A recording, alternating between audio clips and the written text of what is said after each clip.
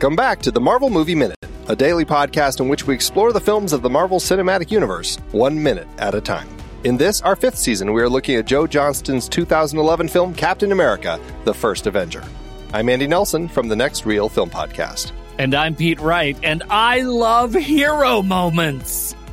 Today, we are talking about Minute 71, which begins with Colonel Phillips and Agent Carter stepping out of his tent to see what all the commotion's about, and ends with good old Gilmore stepping out of his own tent to see Captain America and the missing men of the 107th returning to the camp.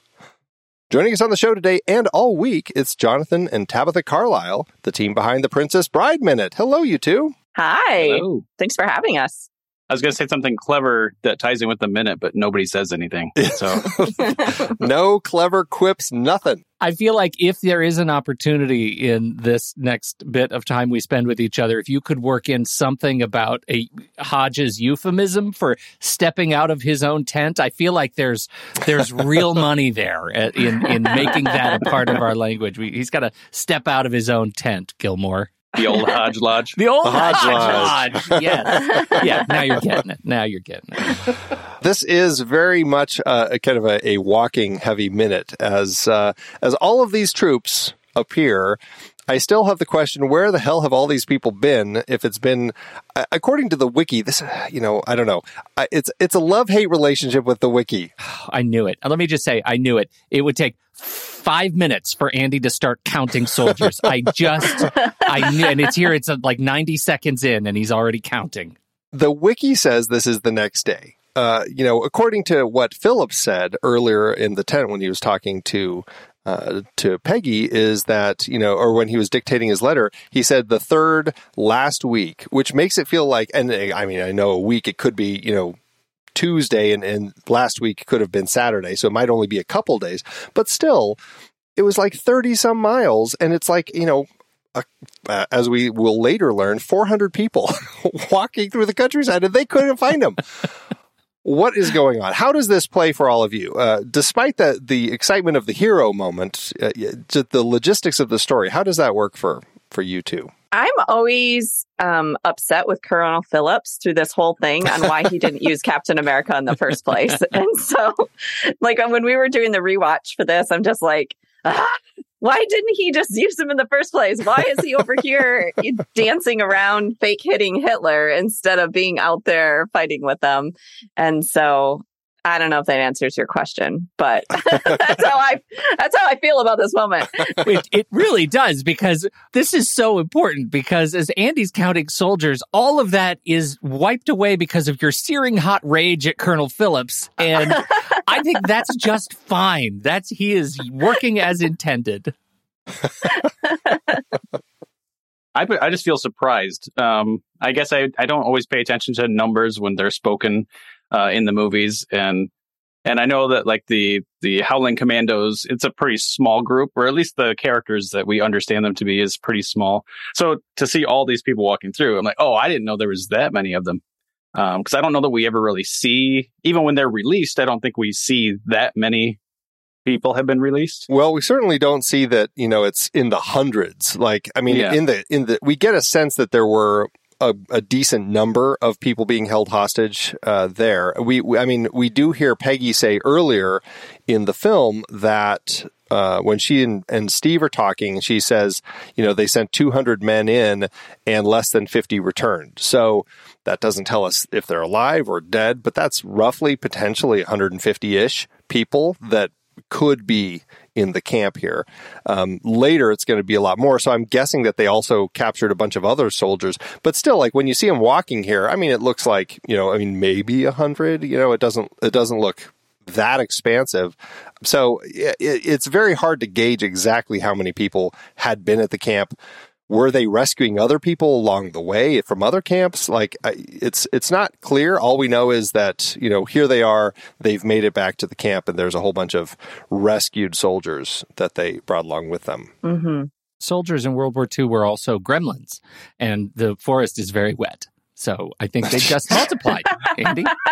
They just multiply. Does that fix it? Did I fix it? That makes complete sense. Right? That's all solved. Right? Yeah.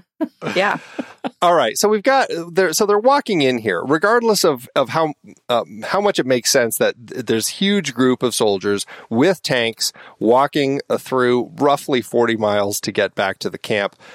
Despite all of that, how does the hero moment play for you? We've got this moment, they come up over the rise of the road through the forest, and we see, with Alan Silvestri's swelling music, Steve Rogers as Captain America leading the Howling Commandos and the rest of the rescued soldiers into the camp. How does that play? I like it. The camera movement, it seems, without paying attention to it, it's nice, but then when you do pay attention to it, it's like, oh, the camera's like moving closer, but over the hill. So they're getting, they're small and getting bigger towards the camera, but then the camera kind of almost, I don't know if it actually stops and backs up, but it kind of has that feeling of like, whoa, because that kind of mirrors what all the people are doing. Mm-hmm. The one thing that distracts me is when they first come up to all the guys gather at the gate and then immediately start falling back again to make room.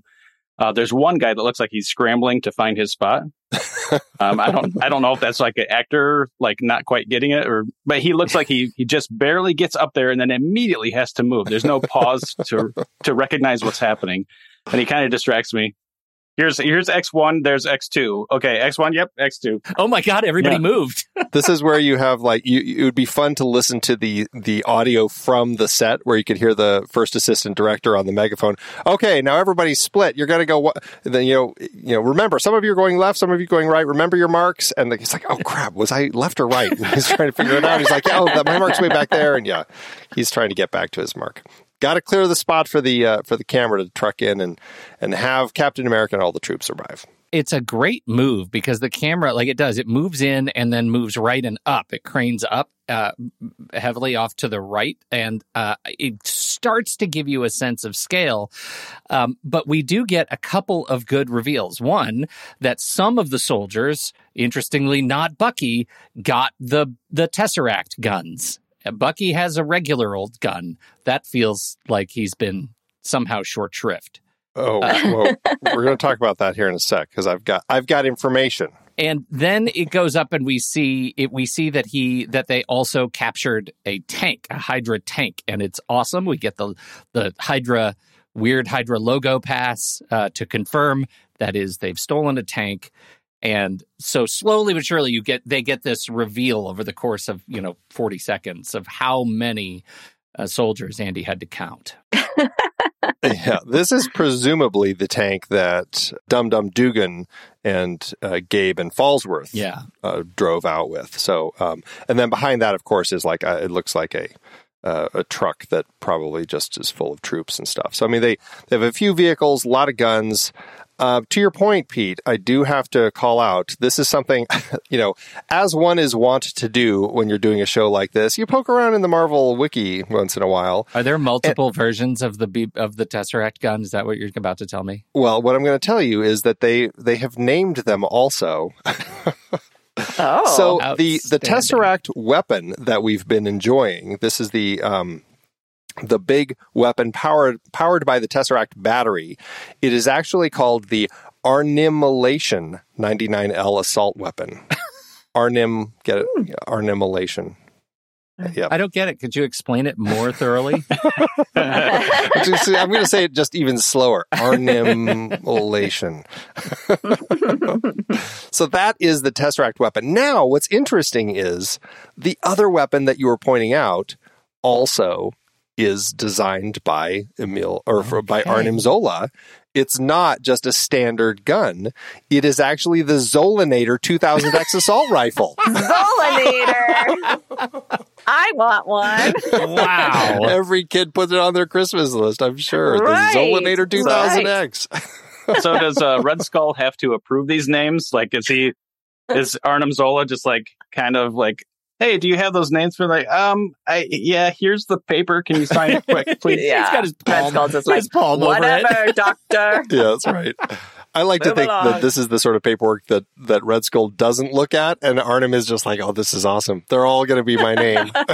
Are there other fantastic guns? It's just those two. Those are the two guns that they have. The vehicles, I was hoping, would also have fun Arnim-related names, but unfortunately they don't. Yeah. This is just the mini tank. And then it does look I can't tell exactly back there if that's a truck that's full of people or if it's the Hydra armored personnel carrier, which is another vehicle that they did have that looks tank-ish, but also looks like it could fit a whole bunch of people. Yeah. Tank-ish. Okay. Tank-ish. I do like how I think costuming did a really good job with the people coming in. You know, as far as them looking kind of battered and tattered and things in their clothing. Yeah. Because, you know, sometimes you have period pieces and people don't really look that mussed up or anything. And so I think they did a good job with that. Yeah, they made the guys roll around a bunch. Yeah. They fittingly look like people who could have been held as prisoners of war. They're all kind of mussed up and dirty from that and being held in the little cages. And also have been walking through the Austrian and Italian countryside for a day to a week. Yes. Somewhere in that range. Yes. As far as the costuming, barring any like real world logic or anything like that, I'm just wondering what the purpose would be. Bucky seems to be the only one that has dog tags visible. And I was just curious if maybe you guys thought maybe that was like some kind of movie language telling us something. That maybe he was the one closest to death or, you know, something. I don't know. Yeah, that's a great note. Well, that's actually an interesting point. Well, it's interesting that Hydra didn't seem to mind that all of the troops that they were holding just stayed in the clothes that they had, you know, regardless of how rugged they were. You know, some of them look like, rugged soldier outfits that, I don't know, they might have stuff in them that you don't want the soldiers to be having if they're prisoners of war. Bucky, I suppose, looks like the one who's wearing the least, or at least, I mean, that exposed chest with the dog tags. I guess what that says is he's the one who had been strapped down for, Zola's experiments. And so perhaps there had been, things attached to him, as we saw when Steve rescued him. So I guess, I don't know, it's kind of a, there's not a whole lot to it, but that would be my biggest guess is that, he had been the one who was being experimented on. Also, he looks completely nonplussed this whole time. And even in these next couple minutes, he seems completely, I don't know, well, we don't see it in this minute because nobody says anything, but over this whole week, we kind of see that Bucky doesn't really care for Captain America. Or his reaction is really weird. I'm definitely looking forward to tomorrow's minute. There's a little more with him because it is strange. And also, I mean, this is Bucky looking haggard again. When it was very strange in last week's minute during the escape, he looked pretty haggard when Steve rescues him, and then interestingly, as soon as he gets across the beam over to the other side and is, calling for Steve, suddenly he looks clean shaven and crisp. And I don't know where the barber was over there, but somebody was able to clean him up right quick to get that. It was freedom. He got to the other side. It was the shaving of freedom that happened there. I will say, the internet does not have an easy answer as to why no other soldiers have dog tags, but Sebastian Stan did post a close-up picture of his own movie prop dog tags, and they say James B. Barnes, and then a long ID number, T41420, 3092 Stookton Road, Shelbyville, Indiana, which I am looking up right now, because my favorite thing in the world is finding out what is the closest thing that they have in, and I don't think it probably exists. Yes, indeed, it's a farm. No, it doesn't. It's in Frankfort, Kentucky. That's where Stookton Road is. That's nowhere near it. All right, waste of time. That's podcast. Peculiar though. Like, why Indiana for Bucky? I don't know. Because I don't know, because it really is IN. I thought maybe I'm reading it and it's supposed to be Shelbyville, New York. Is that like the director's hometown or something? Or? Yeah, maybe. It does. It says there is an R. Barnes. Maybe that's nearest relative. It says R. Barnes and then that address. So it has his name and then his ID and then R. Barnes and then Stookton Road. So I wonder if I obviously don't know how dog tags work, but maybe this is like next of kin. Yeah. Is that what they put on there? I don't know. What's on a dog tag? It could be, because I did some very light reading on it, that dog tags were intended as, identification, obviously, for a corpse or whatever. But then, yeah, it would make sense to have next of kin so they know where to send those dog tags. Right. That's interesting. Today's dog tags, the internet tells me, it includes the name, social security number. That's not safe. Army. No. Right. Blood type and religious preference. Credit card numbers. Credit card numbers. All of your passwords. T4140. Oh, blood type O. I think that's what that is. There's an O. Okay. So he's blood type O. And his social security number is 325-57038. But that's not enough numbers. No, purposefully one short. Yeah. Yeah. Huh. Okay. And does it say anything like no preference or Catholic or anything? No, it just says T41 space 42 space O. I don't know what that means. I don't know, but I'm guessing the O. Well, I don't know, because I'm looking at dog tags now, and usually it's like O neg or O with a little minus sign. Oh, so yeah, I don't have any of that. You would need a plus or a minus. There is a rogue P on it. Like after the address, well, that could be, maybe it's Protestant. Or O, that could be for the O positive. Well, but they're on completely different lines. Like it goes Shelbyville, Indiana, space P. Well, let's see. The dog tags from the 40s contain a notch, which is used to position the tag in transcription tools. Medics use them to quickly transfer the wearer's information onto medical paper forms or burial records. The notches were usually called tooth notches by soldiers. So they change a lot over the years. I don't see anything specific about other information that was on them during World War II. Okay. But, yeah, interesting little, very interesting, very peculiar little rabbit hole we just went down for a movie prop that we can barely see. But there it is. That's why we're here, folks. That's why we're here. So this is not the first time we've seen Steve in this kind of walking position. This is a nicely restructured moment that we had from earlier in the film during the musical montage when he is walking with some soldiers in front of a rear screen projector and just kind of as the director is, making sure they don't look in the camera, all that sort of stuff.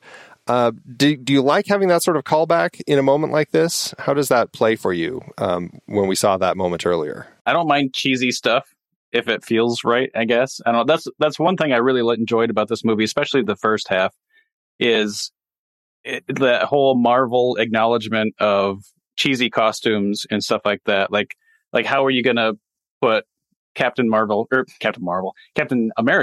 in the Marvel accurate, comic accurate costume and not look goofy? It's like, well, they do it and it looks goofy, but it's because of how they do it. And the first time I'm watching this movie, I was like, okay, I like that. I like that a lot. Mm-hmm. So yeah, I don't mind the callback of him faking what he's doing and then now he's doing it for real. Because it's what he should have been doing all along, is out there doing this. Yeah. Damn that Colonel Phillips.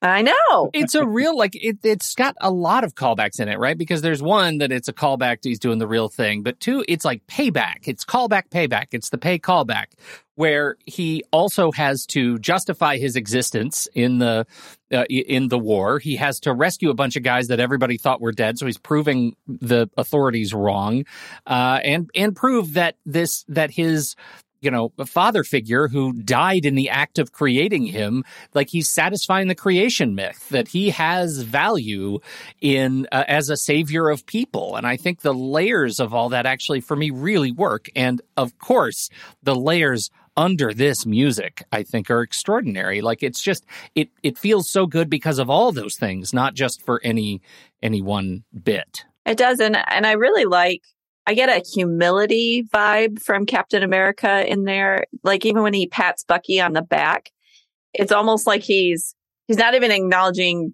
Well, I mean, everybody's cheering that they're all back, but they're probably also cheering for Captain America bringing them all back. But Steve is just kind of like patting Bucky on the back, like, hey, they're cheering for you, buddy, you know, and stuff. And so he's not like, oh, yeah, they're cheering for me. And he's all just like proud, even if they weren't cheering for him. He's not all proud. He's just, it's like a nice humble moment, I feel.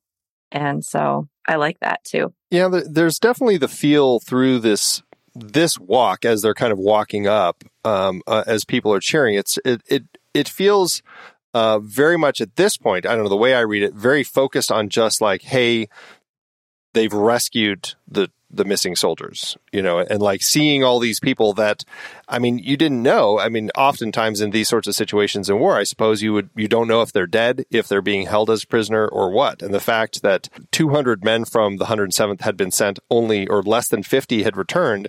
And here you see the return of so many people that you knew from your team, finally back out of the hands of the enemy. I can imagine the great relief. And so I really like that, the way that it's playing and the way that,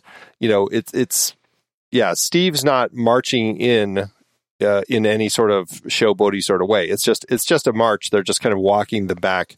And I mean, we'll kind of talk about that some more tomorrow as far as, the delivery and how he responds and what he says to Colonel Phillips. But here, I like the way that it just feels like this is a group of men who are weary. They have been held prisoner. They've escaped. Some of them need medical assistance, but they're finally getting back into the hands of the good guys and able to, kind of rejoin their team. And I like the way that it plays. Mm-hmm. And to the point of like that, the structuring of it, as Steve is walking in there with the men. I mean, it is interesting to me that it is designed so specifically as a callback to that scene earlier. If anything, as I think about it now, I think that probably the film version that we saw earlier in the film makes less sense because, like, why would they have, I don't know, I feel like if they were doing a film about it, like all of those guys would have just looked like your standard issue American soldier. They wouldn't have had such unique looks and, in our minds have led us to think, oh, there's a feel of the Howling Commandos here. I mean, it is a nice nod, but I think I prefer just seeing it here as they're kind of all walking in together. Mm-hmm. What do you two think of Alan Silvestri and his music throughout the film? I like it. I actually kind of looked up, I mean, not that I did research, I don't even want to say that, but just looking up whether Alan Silvestri moved on to the other Captain America movies. I wasn't really paying attention when the movies all came out, but no, I like it.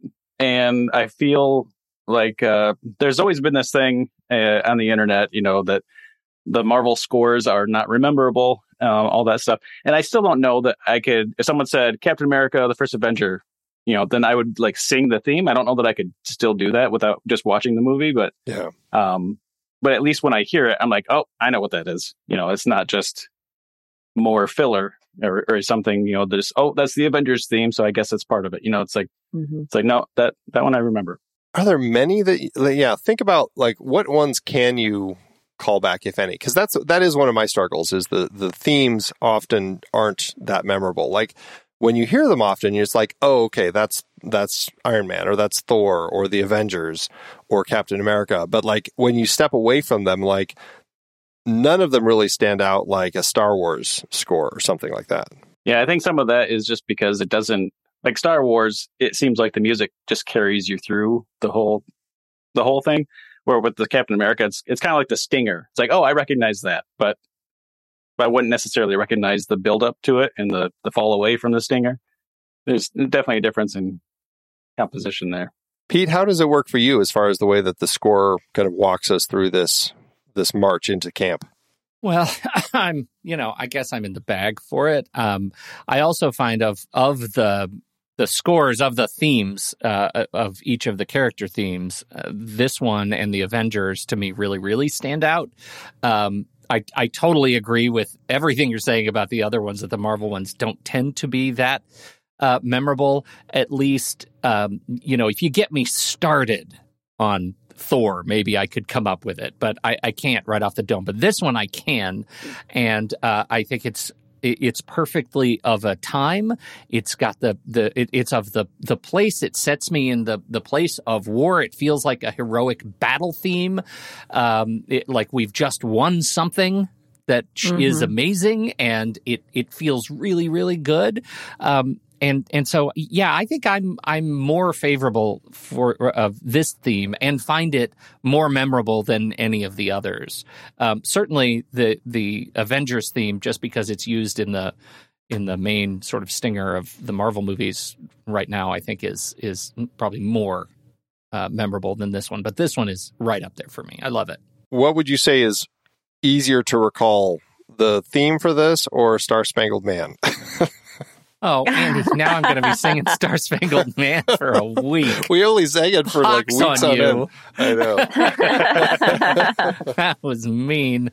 As the Star Spangled Man, just thinking about the reality of superhumans mixing with humans, he's at the front of the line. Like, I just wonder, as they're walking through, especially 30, 40 miles, like, how many times did he kind of get lost in the walking and realize he was way ahead of everybody? Like, hold it back. Sorry, it's my march. Yeah. Well, yeah, I mean, again, it's hard to really say how long all of this has been. According to the wiki, everything is the same day. Like this, all the way through Peggy in the red dress at the Whip and Fiddle. It's all the same day. So they make it back to London, go through the whole thing, go to the bar. It's crazy what the wiki does. I don't know why. Yeah, I don't know if I agree with wiki. I know it's kind of loony, but still, I mean, they're marching. They've got to go. They've got to find food to eat. You know, they presumably are going to need shelter if it's taking them days to walk. They've got a tank and some other vehicles. Are they going to need to get gas at all? And another question that I was thinking about, because, I mean, we saw when Schmidt and Zola left, it was just them. They left all of the troops behind.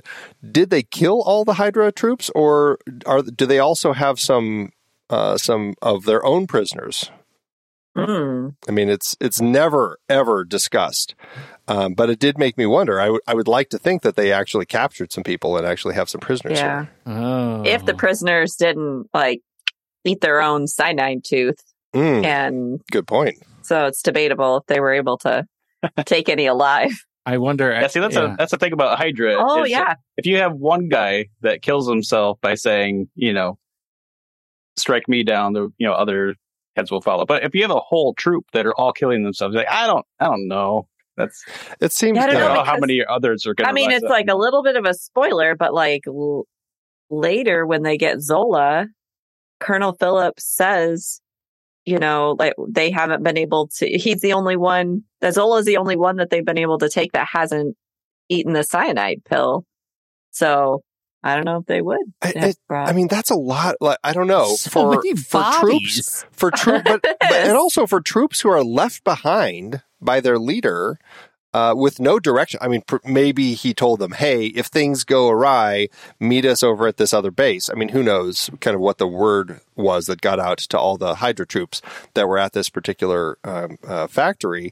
But still, it's like with those two gone. I mean, do these troops have any, is their loyalty so strong that they don't feel like abandoned by their leaders, but they say, you know what, hey, we understand, we've got to do what we can to just make it to that base on our own, and we'll meet you there when we get there. I mean, I don't know, it just seems like a strange system, I guess. It does. But if they fought to the death, and Cap's troops here, they have all those weapons. Yeah. There's not all those bodies because those guns are disintegrating the bodies and exploding everywhere too. So if they fight to the death, if they were Nazis too, I guess they could be loyal, and there may not even be as many troops there because there were workers, in the factory. Maybe they didn't have as many troops. Like Schmidt didn't have as many. I don't know. Well, here's the thing. I'm gonna call my shot here. I think the open of the next Captain America movie, Sam Wilson is going to be sitting on a couch in a dark room watching an Attenborough-esque documentary of cameras documenting the sea of just rogue boots from disintegrated soldiers at this camp, and they're going to cover it.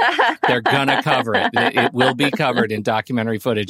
The massive loss of Hydra life because it'll be a big kind of reconciliation with the use of cyanide in war. That's what I think is going to happen. So stay with me. Yeah. And it'll be called Boots on the Ground. Boots on the ground. I got to make a note. That's going on a shirt or something. That is a dark path to have taken the next Captain America film. Boots on the ground. The untold story of Hydra's loss. The film everyone has been waiting to see. Oh, man. All right. Okay. Well, I don't know if I had any other questions or thoughts on this minute. Does anyone else have anything to say about this, or should we close up shop and come back for tomorrow? No, not unless you were wanting to talk about Hodge coming out of his Hodge Lodge all confused. And we should talk about whatever. Gilmore Hodge a little bit, yeah. Does Gilmore Hodge really deserve more from us? No, he doesn't. He doesn't. What I will say about this, and this is actually a good question. I'm glad you brought Gilmore up. I'm curious if this would have done anything interesting with his character as we get. I mean, we have these reaction moments. Personally, I never noticed that it was the same guy from the camp. When I first saw the movie, it wasn't until this process. I'm like, oh, okay, this is the guy who had been at the camp. In the script, he actually, in this moment, finally recognizes Steve, and he says, Rogers? As a realization that, holy cow, this is that puny guy from the camp all those, months ago. Does that give anything more to this character that would have helped, or is just like seeing what we see of him, is this enough to kind of give us a sense of him as a character? I don't know, because I just wonder, like, are we getting an actual character arc with him if it's so thin?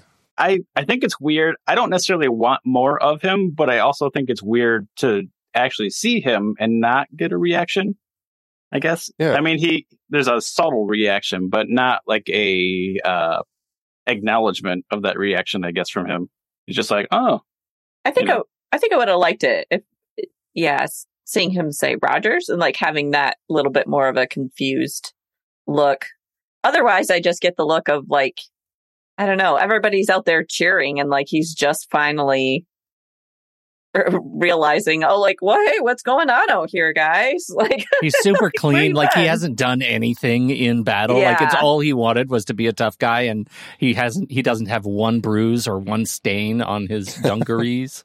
It's because he keeps hiding behind trucks. Because he's doing so much shaving. He shaves all the time, that guy. Maybe he's the barber and got everybody all cleaned up. He's Hodge the barber. Oh, that's Hodge's Lodge. And it's got a little spinning post. The barber shop. You guys. No, I guess the one reason I would like a reaction is because we also assume, I don't think we ever see him in there, but Captain America was just performing for this troupe, or was that a different troupe somewhere? That was this troupe, and he's the first heckler. So, okay. So he would have seen him and so I guess that it would have been nice to see a reaction to like, oh, I've already seen this guy. Yeah. And I've already made fun of him, but now I'm realizing who he is. Mm-hmm. But we don't really get that. No, we don't. And I don't know. I feel like they missed an opportunity with this character to use him as another example of, we've talked about this a little bit of how Steve, his character is really not the change character over the course of the film. He really kind of maintains his strength as a character throughout the film and is changing other people along the way, notably Colonel Phillips. But Hodge would have been another perfect example of a character to use to that extent, of seeing him, this guy who, looked down on him and picked on him when they were in the boot camp, only to now realize that he's, actually out there saving people. And then it would have been nice to see, like, maybe he would have also then, been one of the people joining the Howling Commandos and actually helping in some capacity. Like, you could have actually had a much more interesting character arc with him. And I feel like, I don't know, I just feel like they missed a good opportunity with him. Mm-hmm. And his heckle definitely should have been, wait till I get you in my chair. You have firmly planted your seat in that in the barber angle with Hodge. Mm-hmm. Is this like a Superman thing though? Like, would Hodge not be able to cut Captain America's beard because of the?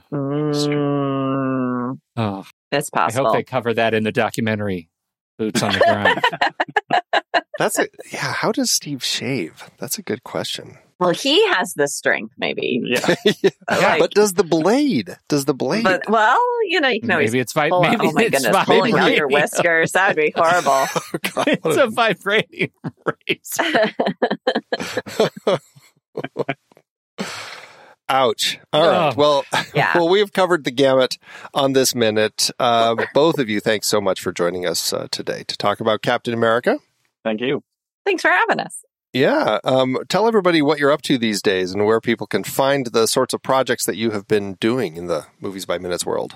Yeah, like you mentioned, the princessbrideminute.com. That's with the THE at the beginning. That one is complete. And unfortunately, that's the only one I've completed because we did start UHF 62nd with my good friend David Johnson. And then life happened and COVID happened and we just haven't got back to it. And this is a lot of work for anyone who hasn't ever done any one of these things. Like, I applaud you guys for doing this and letting us come on because this is the easy part of it. But UHF 62nd, we do have a decent amount of episodes out. We're covering the UHF movie 62 seconds at a time. And if you know the movie at all, 62 might ring a bell. That's awesome. But it's been fun, and we plan sort of to finish at some point. But yeah, it's a lot of work, and we want it to be fun, and that's where we're at with that. Awesome. Yeah, and I just guessed. A long-time guest because hosting is a lot of work. I get to guess. Because I did make notes on it, I don't want to forget that for the military people out there, that's Uniform Hotel Foxtrot 62 November Delta. Ooh. Nice. That's fantastic. I'm glad that you pulled that. All right. Well, check those shows out, everybody, and make sure you track down the other episodes out in the world where Tabitha's guested. And we'll be back tomorrow to talk about the next minute of this film. So, Pete, thanks as always. And minute 1 of Boots on the Ground, the great untold story of Hydra's loss in Switzerland. Until next time, true believers.